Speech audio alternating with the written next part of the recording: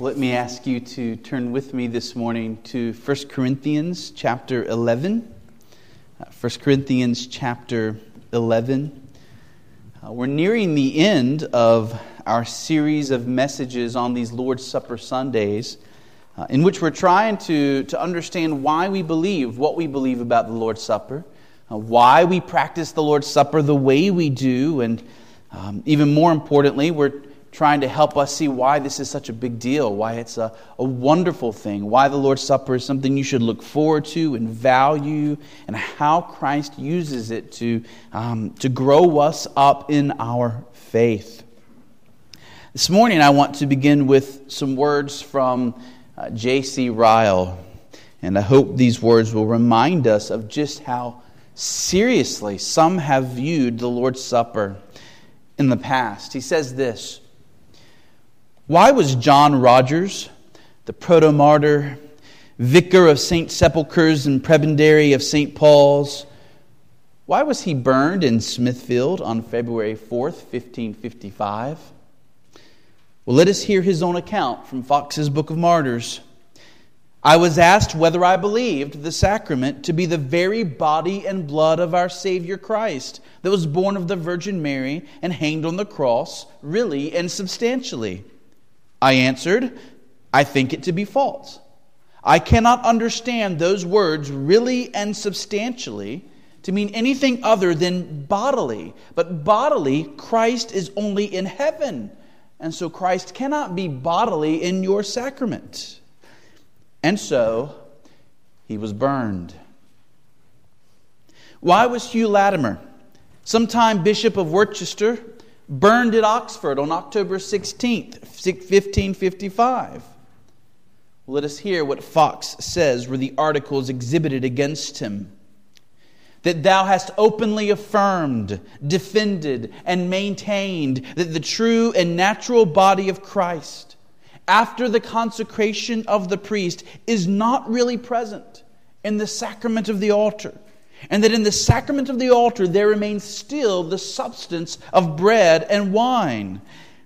And to this article the good old man replied, "After a corporal being, which the Roman Church furnisheth, Christ's body and blood is not in the sacrament, under the forms of bread and wine." And for that, he was burned. Why was Nicholas Ridley, Bishop of London, burned at Oxford, October 16th, 1555? Once more, let us hear what Fox says were the words of the sentence of his condemnation. "The said Nicholas Ridley affirms, maintains, and stubbornly defends certain opinions, assertions, and heresies contrary to the Word of God and the received faith of the Church, as in denying the true and natural body and blood of Christ to be in the sacrament of the altar, and secondarily in affirming the substance of bread and wine to remain after the words of consecration." And so he was burned. Why was John Bradford, prebendary of St. Paul's, chaplain to Bishop Ridley, one of Edward VI's chaplains, why was he burned at Smithfield, July 1st, 1555? Let us hear what Fox says he wrote to the men of Lancashire and Cheshire while he was in prison. He wrote, "The chief thing which I am condemned for as a heretic is because I deny the sacrament of the altar, which is not Christ's supper, but a plain perversion, as the papists now use it, to be a real, natural, and corporal presence of Christ's body and blood under the forms and accidents of bread and wine. That is, because I deny transubstantiation, which is the darling of the devil and the daughter and heir to Antichrist's religion." And so this man was burned. Mount Hermon, a month ago, on our last Lord's Supper service, we went to great pains to prove that these men were right in what they believed. The Bible does not teach that the bread and the wine in the Lord's Supper magically becomes the body and blood of Christ in communion. But when I read stories like that, I wonder if we care so much about the truth of God's Word and the purity of His worship that we would be willing to die like these men rather than to renounce our beliefs? Are we a people of that kind of conviction? Do we take the worship of God, and do we take the Lord's Supper in particular to be so precious, so valuable, so wonderful a gift that we would rather die than see the Lord's Supper twisted and turned into something it is not? What have we seen so far in our study of the Lord's Supper? First, we have seen what the Lord's Supper is in general. It is just that. It is a supper. It is a supper that Christians enjoy together in a way that imitates the Last Supper that Christ had with His disciples on the night when He was betrayed. It is a fellowship meal in which Christians are to enjoy one another's company. But at the center of this fellowship meal is the Lord Jesus Christ. He is the one who has brought us all together. Jesus is the one who has made us in this room one body. And as we enjoy fellowship together, we remember how Christ brought us together. We remember what Christ has done for us in our salvation by partaking together of the consecrated bread and the consecrated cup. These are a symbol, a reminder of how He died for our souls. Second, we saw that it is possible to distort the Lord's Supper so badly that it no longer becomes the Lord's Supper. The Lord's Supper is meant to be a joint celebration of how God has saved us and brought us together as a family. Paul says in 1 Corinthians 11, if you come to the Lord's Supper with divisions among you, if you come to the Lord's Supper with some members treating other members with hostility or unforgiveness or bitterness, you're denying the very thing the supper celebrates. If we are failing to care for one another, in short, if we are not loving one another, then taking the Lord's Supper together is not really the Lord's Supper. When Christ has saved a people, when Christ has made them new, here is the first result. Here is the fruit that shows that they've been saved. They love one another. And so we are always to enjoy the Lord's Supper in a context of real love and mutual care for one another as brothers and sisters in Christ. Third, we saw that the Lord's Supper is His supper. It is the Lord's Supper. He is the host. He created this thing. He instituted it. He is the one who has provided His body and His blood for our souls. When we come together to this table, it is the table of Christ. And the fellowship that we have together is a fellowship that Christ has provided for us. We are to remember we once had fellowship with God. And that fellowship that we had with God was lost by Adam and Eve in the garden. But now Jesus has brought us back into fellowship with God. And we eat at God's table. We eat in God's house. The Lord's Supper is an expression of how God has welcomed us. It's God showing hospitality to us. It is an expression of God's care for us. It meant something in the ancient world to dine with someone. And Jesus, as God Himself, invites us to His table and says, dine with me.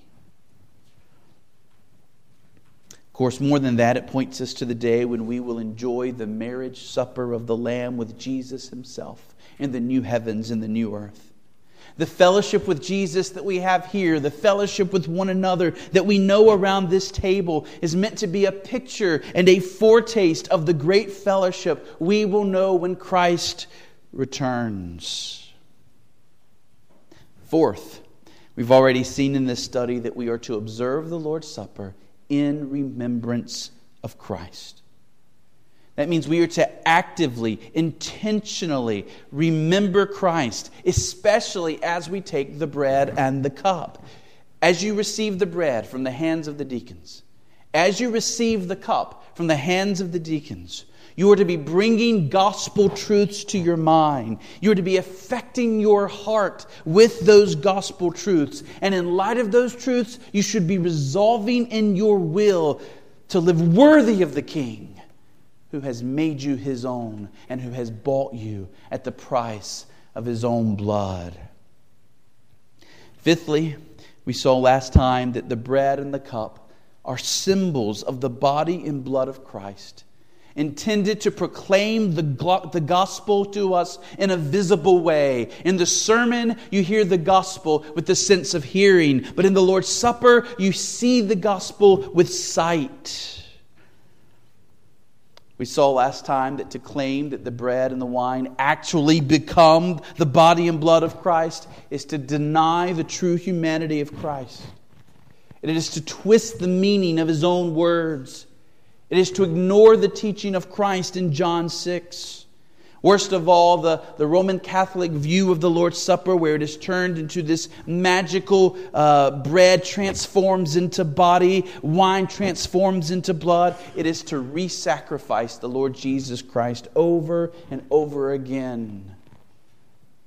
Even though the book of Hebrews says that Christ's death on the cross was a once-for-all-time sacrifice. And so this is where we are.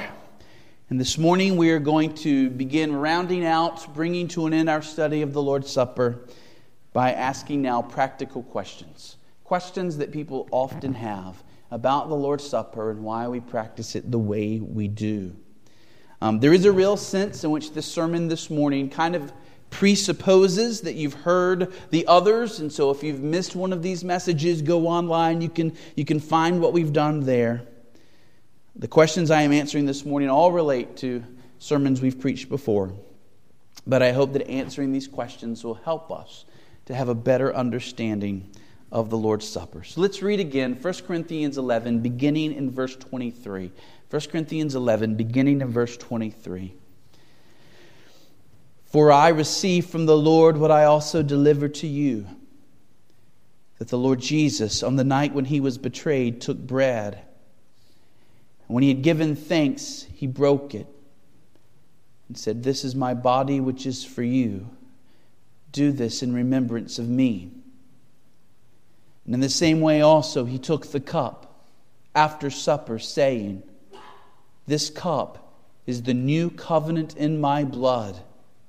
Do this as often as you drink it in remembrance of me. For as often as you eat this bread and drink the cup, you proclaim the Lord's death until He comes." All right, so as I said, we want to use the Scriptures to answer 5 questions this morning. Here is question number 1. We'll have to move quickly, so just stay with me. Question number 1. Does it matter who presides over the Lord's Supper? In other words, does it matter who is standing at the table? Does it matter who blesses the bread, who blesses the cup in the Lord's Supper? And perhaps if you come from a Roman Catholic background, you know that in Roman Catholic theology, it absolutely matters. Remember, in the Catholic view of things, the bread and wine actually become physical body and blood of Jesus when the priest blesses them. When the priest prays over the bread and wine, that is when in Catholic view, the magic takes place. But it only happens when an authorized priest blesses the elements. And thus, in Catholic theology, taking the Lord's Supper from anyone other than an authorized Catholic priest means you've never really experienced the Lord's Supper. This view raises other questions that people have had to wrestle with. What if your priest, who has been saying this blessing over your Mass, what if he turns out to be an ungodly man? What if the Catholic priest who has been leading you in Mass for your life turns out to be a fornicator, or worse, a child molester? What if it later comes out that the Catholic priest who was providing you with the Mass, what if it turns out he was an atheist the whole time and he never really even believed in God? Does that mean his blessing over the bread and wine didn't work? Does it mean that the miracle didn't happen? And that when you thought you were receiving grace, you actually were just receiving bread and wine? These are the kinds of questions that Catholics have to wrestle with. But friends, the Bible nowhere suggests that the ability of the Lord's Supper to build up our faith and to strengthen our souls has anything to do with the holiness or the godliness of the people who serve it to us. The Bible is clear that Jesus alone is our great high priest. The days of the priesthood are over. You do not need a human mediator other than Christ in order to commune with God. And so the idea that you must receive the Lord's Supper from an authorized priest or even a godly authorized priest is not true. The truth is this: the power of the Lord's Supper is not in who serves it to you. The power of the Lord's Supper is in what it represents. When you, through the eyes of faith, receive the bread and the cup as a reminder of Christ's love for you and what He did for you, that strengthens your faith. It is God working the way He loves to work through His Word. And these symbols bring His Word to your mind in a powerful way.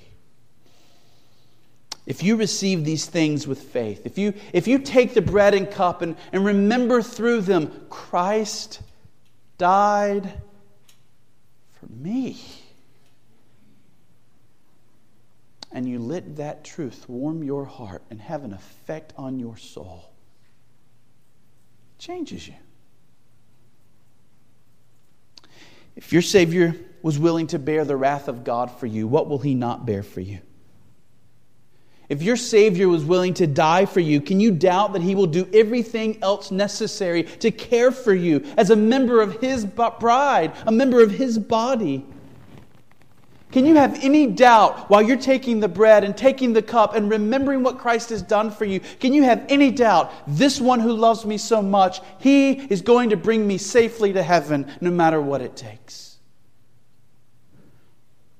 The Lord's Supper is a way of reminding you of the indestructible love of Jesus Christ, and not just His love for you, but His love for us as a Christian family. And that's how the Lord's Supper works. It doesn't take a priest to make it have its effect. Now, don't take that to mean that it doesn't matter at all who serves you the Lord's Supper. The Bible does present the Lord's Supper as an ordinance of the church.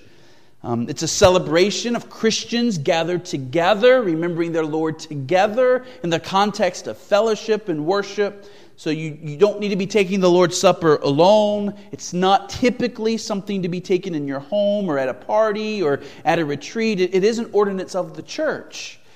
But the effect of the Lord's Supper has nothing to do with who serves it to you. Question number two. How should we, as Christians, view the practice of elevation? Elevation. This is something that both the Catholic Church does and the Eastern Orthodox Church does this. And what do I mean by elevation? In both the Catholic Church and the Eastern Orthodox Church, it is customary, after the bread and the wine have been blessed, to lift them up high over the priest's head. So if you ever watched maybe the Catholic channel on cable TV or something, you'll see them do this. They'll raise the cup way up here and they'll elevate it in that way, or they'll raise the bread way up here. In Eastern Orthodoxy, and when we talk about Eastern Orthodoxy, we're speaking of around 300 million people. In Eastern Orthodoxy, the priest raises up the element and says in Greek, ta agia tois agios. That is, the holy things for the holy people. In Catholic churches, The priest holds the elements above his head and says in Latin, Ecce agnus Dei, ecce qui tollit peccata mundi. Don't correct me on my Latin, Caitlin. That is, behold the Lamb of God. Behold him who takes away the sins of the world. How should we view this practice? You may not have even ever thought about that practice of elevation. That was a really big deal to the Protestants of the past. Why? They saw it as akin to idolatry. In the ancient world, natural things and man-made things were said to be one with a god. So, for example, I could worship a god by worshiping this image, by worshiping this idol, by worshiping this man-made, carved, created thing. Here in Catholicism, the bread and wine are said explicitly to actually be the Lamb of God. Right? So the priest says to the people, this bread is Jesus. This this wine is now the blood of the Lord Jesus Christ. And then he raises it above his head. What does that do to people? Well, if that's Jesus, shouldn't we worship? Right? What's happening in elevation? These elements are being lifted high. The priest is saying, this is Jesus. And people would often, and they do, they kneel to receive Mass. They don't point to Jesus in his divinity, being everywhere, filling all things. No, they say, look at the bread I'm holding up. Look at this chalice that I'm holding up. This is Jesus. And people worship. Friends, that is idolatry. It is giving a reverence to a created thing. It is giving a reverence to bread, to wine that only belongs to Jesus himself. And as a result, throughout history, there has been mass superstition that has arisen as people began treating the Lord's Supper as something completely different from what it is meant to be in the pages of the Bible. And so that's why we as Protestants do not practice elevation. We don't lift the elements over our heads and say words like that. Question 3. Should we call the table, this table right here, should we call this table that the elements are placed on the altar? The altar. Again, in Roman Catholicism, this is what the table is called, that the elements are set on. They call it an altar. And upon this altar, the body of Christ is broken, the bread. And upon this altar, the wine, the blood of Christ, is poured. And if you believe, as they do, that this is the actual body and blood of Christ, then you can see what they're doing here. They are re-sacrificing the Lord Jesus Christ upon an altar. Now, by the way, I am not trying in any way to pick on Roman Catholics. There are many areas of faith in which Protestants and Catholics agree. When it comes to moral issues like fighting abortion, we can stand hand in hand with Roman Catholics. But I do want you to understand why we believe what we believe as Protestants. Right? My goal here is not to pick on others. My goal is to help make sure that our roots are in our faith and we understand why we hold the convictions that we hold. And so I'm not picking on those who think differently. We're to love them. We're to have good, persuasive, wonderful conversations with them about these things. But you can't have those conversations if you don't know what you believe and why you believe it. If you were ever speaking with a Roman Catholic about the Lord's Supper, I hope you would take them to John 19:30, where Jesus says upon the cross, "It is finished." There doesn't need to be any more sacrificing. I hope you would take them to Hebrews 10 and read these words, "For by a single offering he has perfected for all time those who are being sanctified." We sing it in our first hymn, Jesus our great high priest. His blood did once atone, once and for all time. And we should ask our Catholic friends, what do they think those verses mean? So, should we call the table an altar? No, we should not call the table an altar because the Bible clearly teaches that the sacrifice that saved our souls was already done 2,000 years ago, and no more sacrificing needs to be done. The day of altars is gone. The day of altars is gone. We are to believe in the sacrifice that has already been made. Question 4. This one is pretty common. What is the appropriate name for the Lord's Supper? What is the appropriate name for what we're doing here? Sometimes people speak of taking communion. Sometimes you may hear people refer to the Lord's Supper as the Eucharist. We've seen that the Bible at times refers to the Lord's Supper with this term, love feast. The love feast. Catholics often refer to the Lord's Supper as Mass, and I keep calling it the Lord's Supper. So where do we get these names, and how should we think about these names, and what names should we use? We'll begin with the word Mass. The word Mass. The word Mass developed from the words that Catholic churches would use to dismiss their services in the Middle Ages. When it was time to dismiss the people at the end of the service, they would say, Ite missa est. And the word Mass referred to the whole group of people, the mass of people gathered together for worship and to partake of the Lord's Supper. Today, if you speak of celebrating Mass, most people are going to assume that you're meaning the Catholic Lord's Supper, with the belief that the bread and wine actually become Jesus' body and Jesus' blood. And that as you take them, physical grace is infused into your soul, just like you would have a blood infusion. So you would have an infusion of grace as you take the body and blood. Protestants don't typically use the word Mass because we don't want people to think that we're doing the same thing that our Catholic friends are doing. We don't want them to get the wrong idea.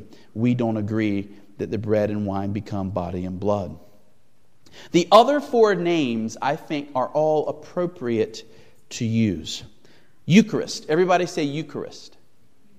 Okay. We don't use that one very often in our Baptist circles. At least I haven't heard it very often, the word Eucharist. But the word Eucharist comes from the Greek word. It means giving thanks. And it's used right here in 1 Corinthians 11 and verse 24. So look at verse 24 with me. 1 Corinthians 11, verse 24. Paul says, and when he had given thanks, that's our word, Eucharist. He broke it and said, this is my body, which is for you. Do this in remembrance of me. And so from that Greek word for given thanks, Eucharisto, that's where we get the word Eucharist. And certainly, giving thanks is to be an important part of the Lord's Supper. When we use the word Eucharist, what we're stressing is this is a time for thanksgiving. It is a time for us to remember what Christ has done for us, that we were bought by such a great price for Him and for heaven. We should rejoice. The Lord's Supper should be a time of gratitude. And so I think it's fine to refer to the Lord's Supper as the Eucharist. What about the term communion? The churches I grew up in, often we refer to it as communion. Where do we get that from? Turn back to 1 Corinthians 10. Just the chapter before, and look at verse 16. 1 Corinthians 10 and verse 16. In verse 16, again, referring to the Lord's Supper, Paul says, the cup of blessing that we bless, is it not a participation, or in some translations, communion in the blood of Christ? The bread that we break, is it not a participation, or again, could be translated communion in the body of Christ? And so that word in our ESV, it's participation. If you're using a King James Version, you see it as communion. When we take the Lord's Supper, we are expressing that we have participation, communion in Christ's body and blood. In other words, when we take communion, when we use that name, we're professing that Christ's body and blood really was shed for me. I have fellowship in that. What Christ did at the cross, I am participating in that. It was done for me. I am united to Christ, in such a way that his sacrifice on the cross was accepted by God as my sacrifice. And so it's that unity with Christ, that communion with Christ, that's in view when we use the word communion. Now, it means more than that, of course, because not only do we have union with Christ, we have union with one another as brothers and sisters. And we have union with the Father, and we have union with the Spirit. And since the Lord's Supper is a celebration of our joint fellowship in Christ, communion is a suitable and a good name for what we're doing here. Communion. Now, by the way, just as a curiosity, did you notice that here in verse 16, 1 Corinthians 10, Paul mentions the cup first and the bread second? That's different, right? At the Last Supper, if you read the Gospels in the Last Supper, we're told that Jesus broke the bread first and then passed the cup second. In the Didache, an early church manual from the first century, when it gives instructions on how to do the Lord's Supper, it actually instructed churches to do the cup first and then to pass the bread second. What all this means is there is no rule, there is no law that says one has to come before the other. Paul sees the blood and the body, the bread and the wine as interchangeable. Either can be taken first. And so just following the practice of the Last Supper, we tend to do the bread first. I hope you guys aren't completely bored by all this. I find it fascinating. I find it interesting. I want us to know why we do what we do. So I hope this is interesting to you. The name that appears to have been very common in the early church, the name that most Christians would have called the Lord's Supper in the first few centuries was the term love feast. In the early church writings, that term is used often for the Lord's Supper, the love feast. It's only mentioned once in the Bible, and that's Jude 12. This is certainly a suitable name because certainly the Lord's Supper is meant to be a fellowship meal. A feast of sorts, and it is to be pervaded by our love for one another as we celebrate His awesome love for us. So it is a time of love. As we take the Lord's Supper, there should be love in your heart for Christ and for one another as we think about Christ's love for us. It's a love feast. And then finally, the name I use most often is the Lord's Supper. And this is the name that Paul uses for the meal in 1 Corinthians 11. It is the Lord's Supper because He has established this practice for us. We eat the supper at His house. Christ has provided the meaning of the supper. The supper centers on Him. It remembers Him. It proclaims Him. Paul even says that the Lord's Supper looks forward to the day He will return. And so certainly the Lord's Supper is an appropriate name for us to use. Now, as I came to this point in writing the sermon, I realized I simply don't have time to deal with my fifth question because the fifth question is a doozy. It opens up a can of issues that matter deeply to families and matters deeply to all of us. It touches all of our lives. It's the question of who may participate in the Lord's Supper. And you may think, well, that sounds easy. Christians should participate in the Lord's Supper. But what about believing children who've not yet been baptized? What about Christians who are under church discipline? What about the early church practice of closing off in the entire fellowship meal to only baptized believers? What role should churches take in making sure that only Christians take the Lord's Supper? How far do we go in enforcing that? Do the deacons walk around and if an unbeliever tries to take the bread, they slap their hand away? Say, no, right? Not for you? Well, what do we do with that? And so there's a lot of questions there for us to think about, and it's an important question. And so that will be, as we come to the end of our study, that will be what we'll look at next time. So how should we approach the Lord's table together as a church? We should approach the table as sinners who know that apart from the Lord Jesus, we have no hope. We should remember the hell that we deserve. And we should remember that God is so good and so holy. And we have trampled His commands. And we are so stinking selfish and prideful and wicked. And we should come to the Lord's table remembering how Christ willingly left heaven and took on human flesh and lived a life of suffering for us. Bring to your mind the gospel of how Jesus died for sinners. And as you take the bread and as you take the cup, embrace Christ by faith and be able to say, He died for me. And let your heart overflow in love to Jesus and sense His love. Let's pray. Let's pray. So, Father, we ask now as we come to the Lord's Supper, we ask that you would help us to believe the gospel. And we ask that our hearts would be overwhelmed by the depth and the breadth of Christ's love for us. Father, we ask that this would not be simply some ritual or tradition, but that we would see that Christ commanded this as a way of reminding us regularly of how far His love goes and what He's willing to do for our souls. Help us to love Christ more because of this ordinance. Bless us now as we take the Lord's Supper. We pray in Jesus' name. Amen.